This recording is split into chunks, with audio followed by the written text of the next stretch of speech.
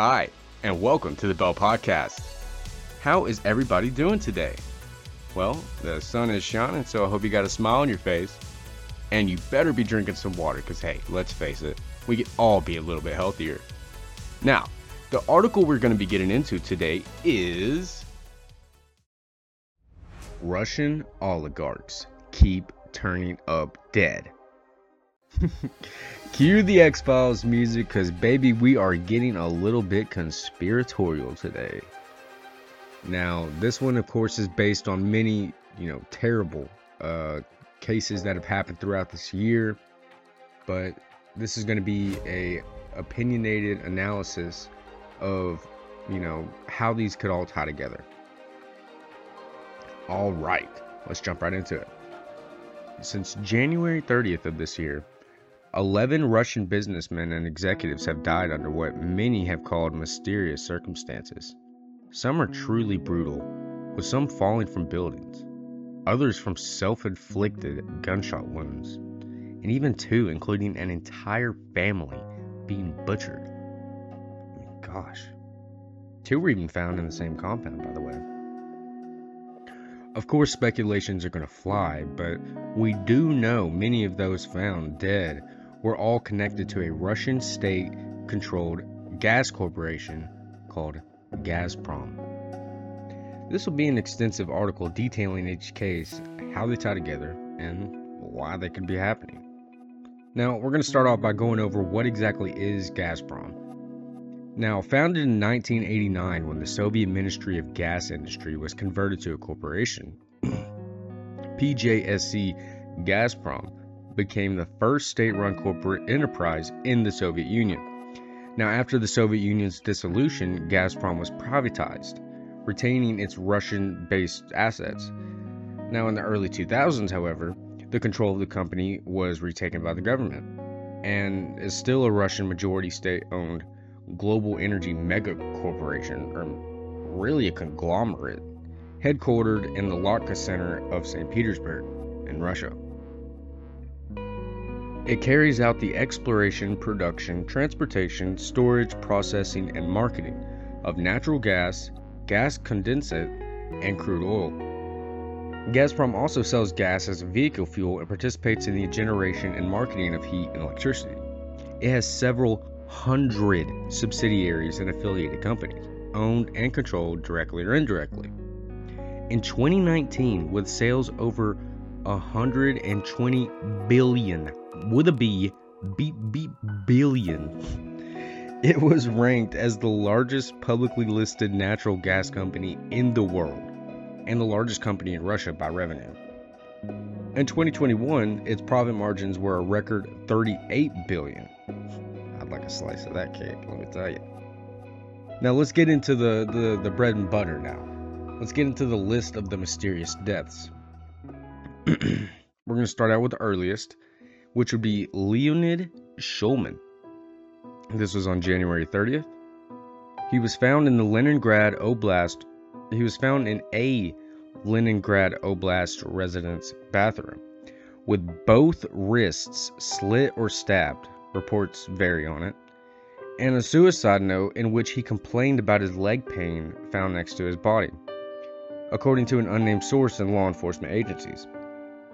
Now, the leg pain written about came from a broken leg in which he wore a strange Elizarov apparatus. Now, this detail apparently confused investigators, as an executive at the biggest company in Russia should be able to afford some pain medication. He was also the head of the transport department at Gazprom Invest, and was under investigation by Gazprom for fraud linked to upgrading the company's vehicle fleet. Now let's move on to the second one, Alexander Tulyakov. Now this was on February 25th. On the morning Russia invaded Ukraine, Tulyakov was found in the same village as Shulman, but in his home's garage, having hung himself with again a suicide note found near his body. TheHill.com reports that he was also reportedly seen badly beaten on the night before his death. Unlike Shulman, apparently neither Gazprom nor the region's investigative committee have released an official statement about his death. However, newspaper Novaya Gazeta, which is a Russian newspaper, described it as an apparent suicide. Quote, "We arrived at the scene almost simultaneously with the police, who were called by those who discovered the corpse." End quote. An employee of the investigative committee of the Leningrad region, who wished to remain anonymous, told Novaya Gazeta. Quote, "Everything that concerns the village of Leninsky is immediately reported to us. Personally, I saw a man in the news. Some piece of paper lay on the floor of the garage." End quote. The newspaper also reported that members of Gazprom's security services had cordoned off the scene. Quote, "Forensic specialists were already working when strong guys arrived in 3 jeeps. They declared that they were Gazprom security service, cordoned off the territory, and we and most of the policemen were simply put outside the fence of the house." End quote. Tolyakov was the deputy general director of the Unified Settlement Center of Gazprom, basically the company's treasury for corporate security. Now, let's move on to numero tres. Now, this one is Mikhail Watford. This would also be in February, this time the 28th. Watford was found again hanging in the garage of his home, yet this time in Surrey, United Kingdom. British authorities waited days to release any news on his death. Then they said that they had not found evidence of a crime, but still reportedly called it, quote, unexplained. Watford, who was born Mikhail Tolochea in Ukraine, changed his last name when he moved to the UK in 2015. An unnamed neighbor told The Sun, quote, "I find it hard to believe that Misha would have taken his own life. It just doesn't add up." The woman continued saying, quote, "Watford had been good friends with Russian billionaire Boris Berezovsky, who was found hanged at his nearby home in 2013, and that claimed Watford had confided in her that he feared he was on Vladimir Putin's hit list." Now let's go on to numero 4. Vasily Melnikov. This will be in March 23rd. This man, let's just get into it. He was found stabbed to death in his luxury Nizhny Novgorod apartment. His wife Galina and 2 sons were killed in the same way and found in their respective bedrooms. Quote, "It feels like they were just sleeping at that moment," a source told Kommersant, which is a Russian newspaper, adding that the body of Vasily was in the bathroom with a cut artery. The knives used in the murders were found inside the apartment as well. Kommersant continued that investigators concluded Melnikov killed his 41-year-old wife, as well as his 10 and 4-year-old sons, before killing himself. However, neighbors and relatives struggle to believe this story, saying, quote, "This is 100% out of the question, because there's a lot of love. The family was very good. They never quarreled." This is according to Glavra.info, another Russian news outlet. The day before the murder, one of the employees of the company received an unexpected message from the 43-year-old director with a request to bury him where his mother was buried. Quote, "The key is under the rug. Don't break the door," the message said. Melnikov was a Russian businessman and owner of Medstom OOO, which is based in Russia, with the head office in Nizhny Novgorod, the same place he was killed. The company operates in the drugs and druggists merchant wholesalers industry, selling a wide variety of products, of course medical. Glavra.info reported Medstrom was on the verge of collapse due to sanctions imposed against Russia. That's another trend that you're going to see as we continue forward. Number 5, Vladislav Alvayev. This is in April 18th. According to TASS.ru, this is yet again another Russian newspaper. I had to go to a lot of Russian newspapers, Russian sites to get, the original reporting on a lot of these cases. So that's probably why you don't recognize any of these sources that I'm naming. But yeah, I just wanted to go to the original reporting. But anyways, let's continue. According to TASS.ru, just a day before the body of Protesenia was found in Spain, Avayev, along with his pregnant wife Yelena and 13-year-old child. Oh man, I forgot about this one, guys. Avayev, along with his pregnant wife Yelena and 13-year-old child, were found dead with gunshot wounds in their multi-million-dollar Moscow luxury apartment. Although the apartment was locked from the inside, they were found by their eldest daughter, and a pistol was found in Vladislav's hands, leading investigators to explore the theory that Avayev shot his whole family. A neighbor named Christina said, quote, "I heard 3 shots and shouting. A woman was screaming. Then 2 more shots were fired. Then no one else was screaming." End quote. Avayev previously worked as vice president at Gazprom Bank, a key part of Vladimir Putin's gas for ruble scheme to hit back on Western sanctions, and the 3rd largest bank in Russia, in which Putin demanded foreign companies open an account with the bank. Few details were reported about this case. Therefore, speculation ran wild, with explanations from murder-suicide over his wife being possibly impregnated by their driver, to his family being murdered over Russian sanctions and business stress. There are even varying accounts on whether his wife Yelena was even pregnant. Igor Volobov, a former VP of Gazprom Bank who recently left Russia for Ukraine, told CNN that he did not believe Avayev killed himself. Now let's move on to numero 6. Sergei Protesenia. This is in April 19th, of course, one day after the last one, Avayev. Sergei Protesenia was found hanged with a new rope, from a handrail in a rented luxury villa in Lloret de Mar, Spain, according to the Spanish TV channel Telecinco.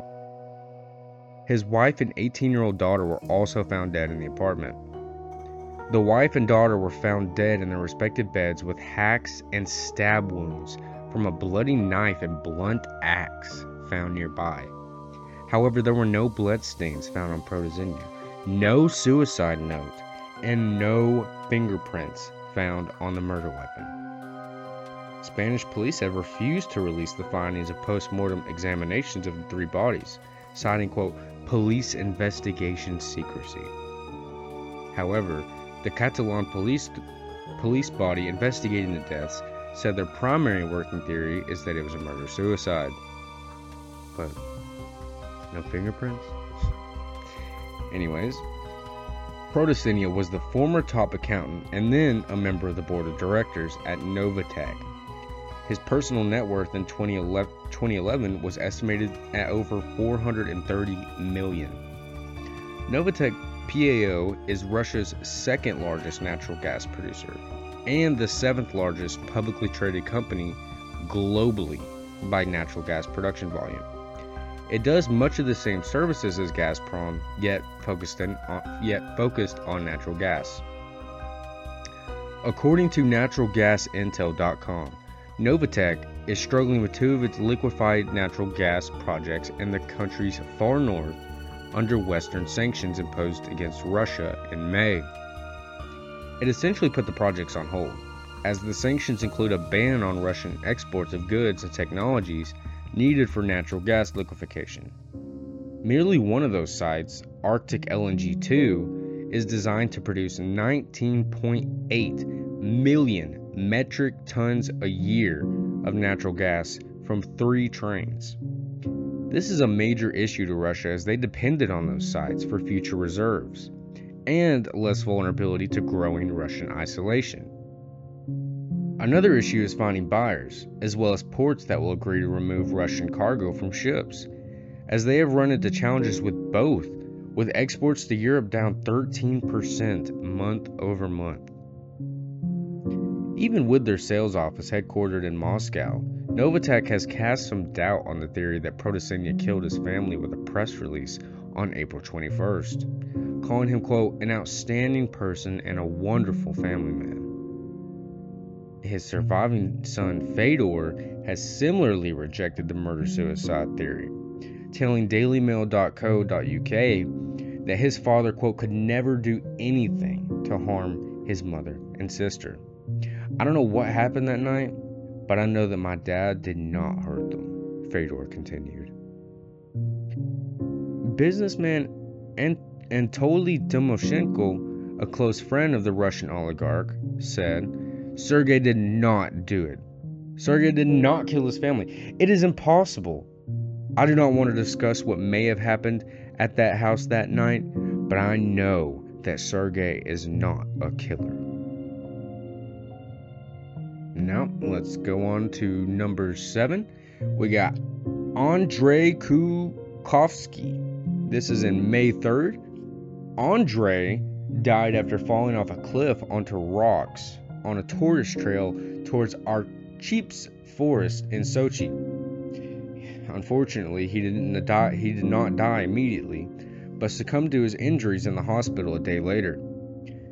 Director of the Etsosadok Krasnoya Polyana ski resort owned by Gazprom. The Krasnoya Polyana resort was created by the Russian gas giant in preparation for the 2014 Winter Olympics, of course organized by Russia. Before Andrei was director, he had been on the board of directors since 2015, so was a very pivotal character in this business. Archad.com reported Andrei also led a very active lifestyle and was fond of snowboarding and skiing. He climbed Mount Elbrus and Mount Kilimanjaro, the highest stratovolcanoes in Africa, so was obviously very adept at hiking, though not good enough to hike a tourist trail apparently. Archive also reported Russia's Minister of Natural Resources, Alexander Kozlov, in a telegram described, quote, he has done more for the tourism industry in Sochi than anyone else. He made Krasnoya Polyana a world-class resort. Everything here is connected to Andrei, to his strength, to his desire to do better for people. We will remember him forever. Numero 8, number 8, Alexander Sabatin. This is in May 8th.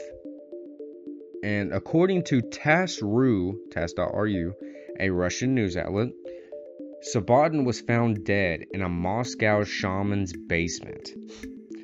Hold on, it gets weirder. He reportedly died from a drug-induced heart attack through a ritual to cure a hangover.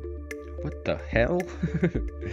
And medical responders declared him dead at the scene, though critics alleged toad poison. One source told TASS.ru, quote, according to the owner of the house, a native of Kharkov, Alexei Pendirian, Sabatin arrived to him in a state of severe alcohol and drug intoxication the day before. The body of the billionaire was in the basement of the house of Pendurian, who was also called the shaman Magua, in a room used for Jamaican voodoo rituals. End quote. Russian authorities have launched a criminal investigation into Sabatin's death while they try to establish its cause, TASS.ru reported. Investigators are also set to conduct tests at the scene if and what drugs were present in his blood when he died. Sabatin was the owner of the New Transport Company, a billionaire, and a former top board member at Luke Oil. Luke Oil Company is a Russian multinational energy corporation headquartered in Moscow, and is the second largest oil company in Russia after Gazprom, as well as the largest company not state-owned. Also like Gazprom, it specializes in the business of extraction, production, transport, and sale of petroleum, natural gas, and other petroleum products.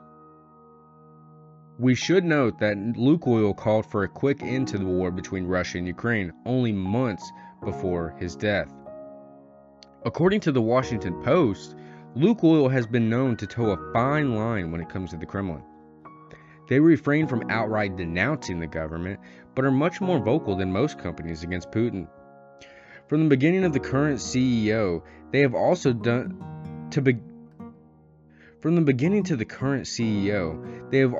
their best at protecting the company from takeover by Putin allies.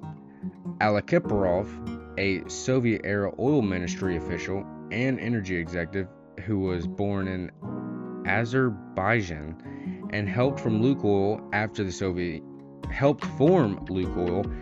Soviet Union collapsed, is seen as a clever operator who has managed to keep Lukoil independent from Putin's reign, even as companies owned by other oligarchs have been taken over by Kremlin insiders.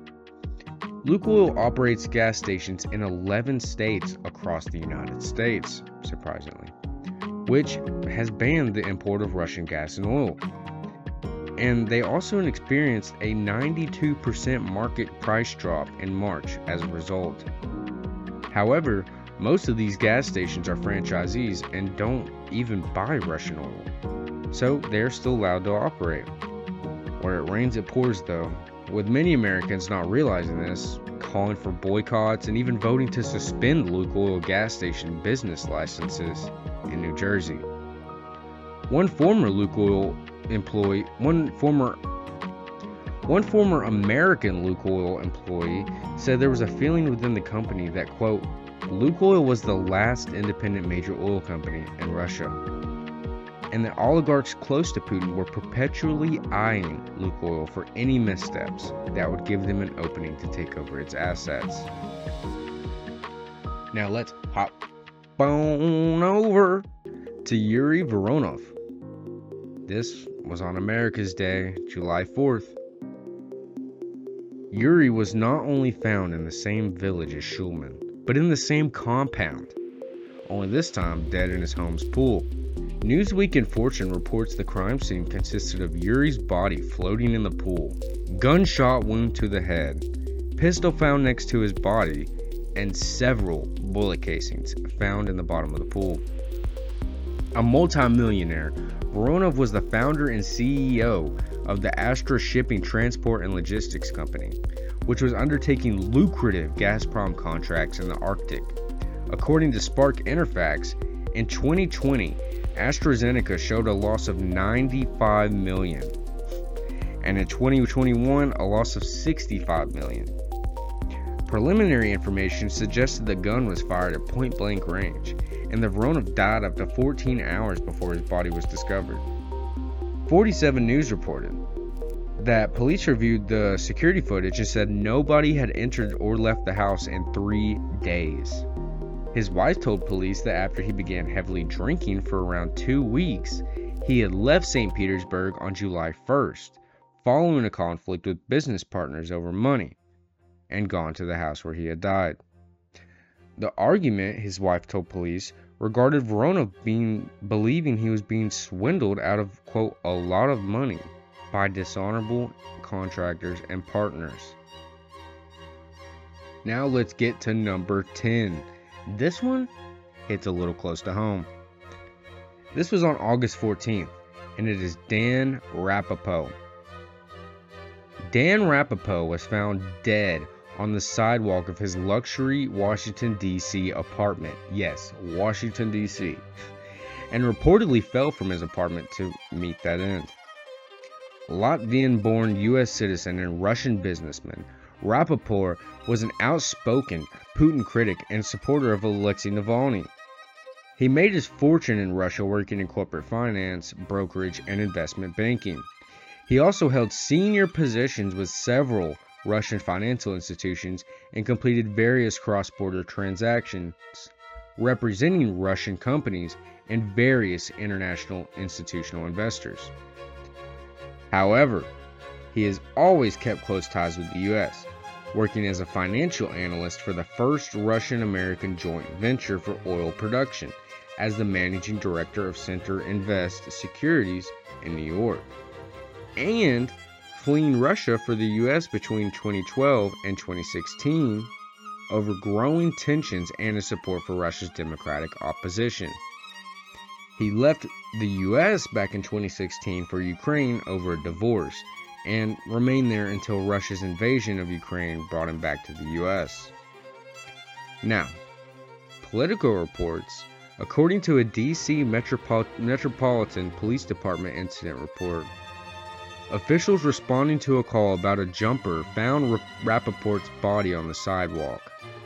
He was wearing orange flip-flops and a black hat, and had a cracked phone, headphones, and $2,700 in cash on him, but no wallet or credit cards.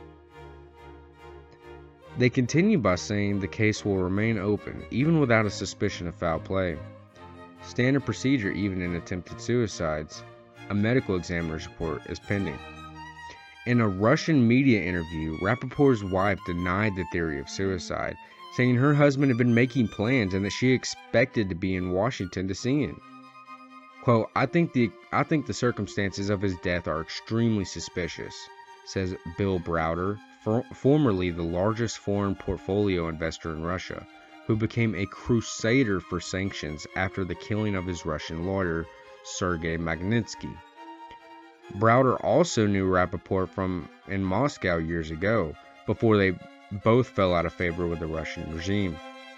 Quote, whenever someone who is in a negative view of the Putin regime dies suspiciously, one should rule out foul play, not rule it in. End quote. Browder also added when concerning all the oligarchs, quote, there has been enough empirical evidence of assassinations organized by the Kremlin or business rivals in Russia to make it likely that these were murders and not suicides. And other explanations that have been bandied about by the Russian authorities, ridiculous. David Satter, who stayed with Rappaport while in Ukraine, said, nothing adds up. This is why it has to be investigated. But everything we do know is very, very strange. Yuri Somov, who befriended Rappaport during his time in Washington, said, Dan is likely the most intelligent person I've ever met. And he was a romantic. He believed things could be changed. And he believed he could be a part of those changes. Rappaport's death has been a subject of major coverage overseas, with a number of high-profile figures implying that a foreign government may have killed an American citizen in the capital of the United States. However, the story is strangely off the radar in Washington, where there has been little major news coverage. Strange to say the least. However, some charge Washington as soft-pedaling the investigation so as not to ruffle feathers in Moscow. Certainly strange. Now, let's go into the last one, Ravel Maganov. On September 1st, according to USA Today and BBC.com, Maganov also fell to his death, this time from a window of the Kremlin's Central Clinical Hospital in Moscow. Reportedly hospitalized for heart problems or a heart attack, and also taking antidepressants, Maganov then, quote, fell out of a window of the hospital. The circumstances surrounding his death were not made clear. However, the investigative committee have ruled it as a suicide. No surprise there. Maganov was chairman of Russia's Lukoil oil giant, which we have previously touched on with Alexander Sabatin. He had worked there since 2 years after its founding, and as stated, Lukoil and its chairman could be critical of Russia, with an official statement from Lukoil in March denouncing the war in Ukraine, as an example. 3 years ago, he was also given a Lifetime Achievement Award by President Vladimir Putin. However, following Maganov's death, Lukoil, the company that Maganov helped to build, said in a press statement that the 67-year-old had, quote, passed away following a serious illness, completely neglecting the fact that he fell to his death. According to Reuters, 2 people who knew Maganov very well said they believed it was highly unlikely he committed suicide. When asked by Reuters if they were investigating the death as suspicious, Moscow police referred the question to the state's investigative committee. The committee did not respond to their request for comment. Now, let's get into why Russia cares and the possible motives they might have behind these murders. In the aftermath of the Russian invasion of Ukraine, Vladimir Putin demanded that European clients make payments in Russian rubles to Gazprom Bank. Remember, you keep hearing that name coming up, that it's very important, Gazprom. Now, Putin demanded that European clients make payments in Russian rubles to Gazprom Bank, an affiliated financial institution to the gas provider, Gazprom.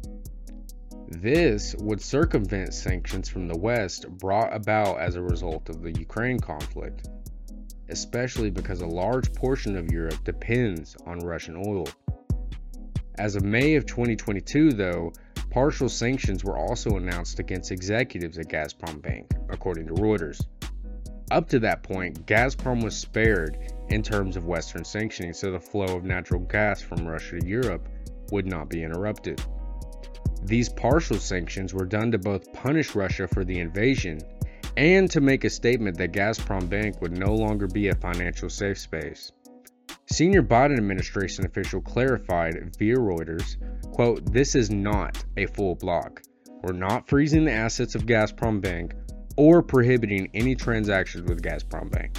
What we're signaling is that Gazprom Bank is not a safe haven. And so we're sanctioning some of their top business executives to create a chilling effect." End quote. Shares of Gazprom plummeted almost 30% to 208 rubles on June 30th, after the company said its shareholders had decided against a 1.25 trillion ruble payout on dividends on the 2021 results due to Western sanctions. And the Moscow Stock Exchange briefly halted trading of the stock as a result.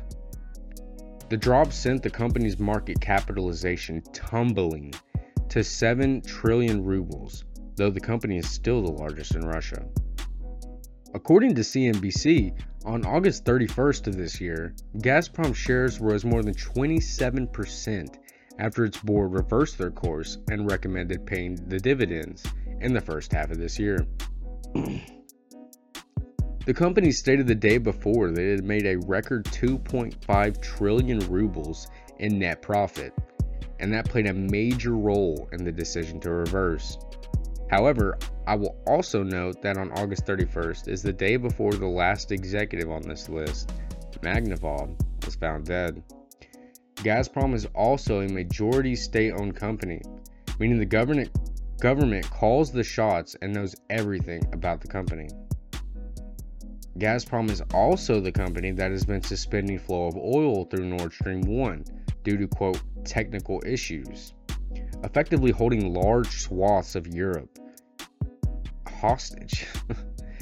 The pipeline was already shut down and inspected beforehand, and had been due to return to operation early on Saturday after a 3-day maintenance break. Yet somehow, in joint inspection with company Siemens Energy, they discovered a new oil leak. They gave no time frame as to when the repairs would be complete.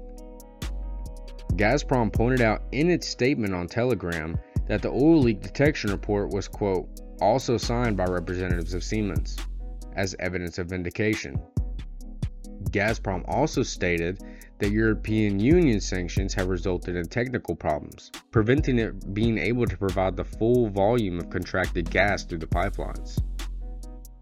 According to CNBC, when asked whether pumping gas via Nord Stream 1 was completely dependent on the sanctions and that supplies would resume if these were lifted or relaxed, Kremlin spokesman Dmitry Peskov replied, "Of course.